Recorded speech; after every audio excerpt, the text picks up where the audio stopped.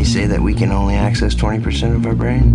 This lets you access all of it. They've had clinical trials and it's FDA approved. All right, just out of curiosity, and that's all.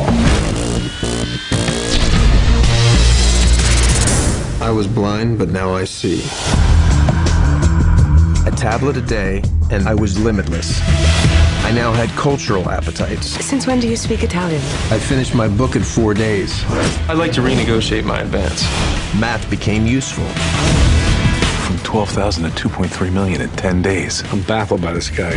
So, Eddie Mora, you do know you're a freak. What's your secret? Medication.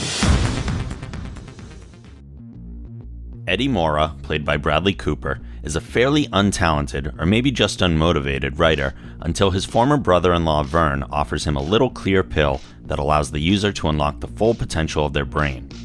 Upon awakening with a newfound mental prowess, Eddie succeeds in accomplishing tasks in mere hours that months of struggling couldn't achieve. He finishes his book in days, accesses subconsciously stored memories with ease, masters the stock market earning him millions, and learns new languages by simply hearing them in the background. Unfortunately, it quickly becomes clear that this world offers more than just successes, as Eddie finds Vern with a bullet in his head. Not only that, but the drug has some unexpected side effects to deal with. Limitless is a great what-if story that poses a long series of questions. What if you could unlock your full potential just by popping a pill every day? What would you do with the new abilities you have? Is it worth the risk of negative side effects? How would the people around you respond to the new you? Is everything you're accomplishing really you, or is it the drug? There was a lot of room for failure in a movie like this, but Limitless does it right, for the most part. There are parts of the film that jump around and may feel confusing, but given the context, they're supposed to be.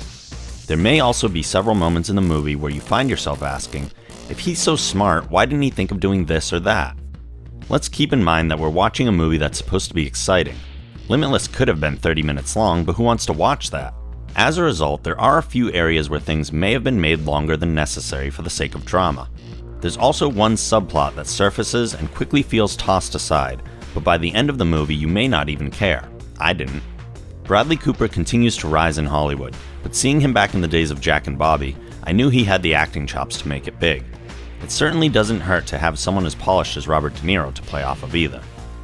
Bottom line, Limitless has a great what-if premise and follows thrill to deliver an exciting thrill ride. Limitless gets 9 out of 10 stars.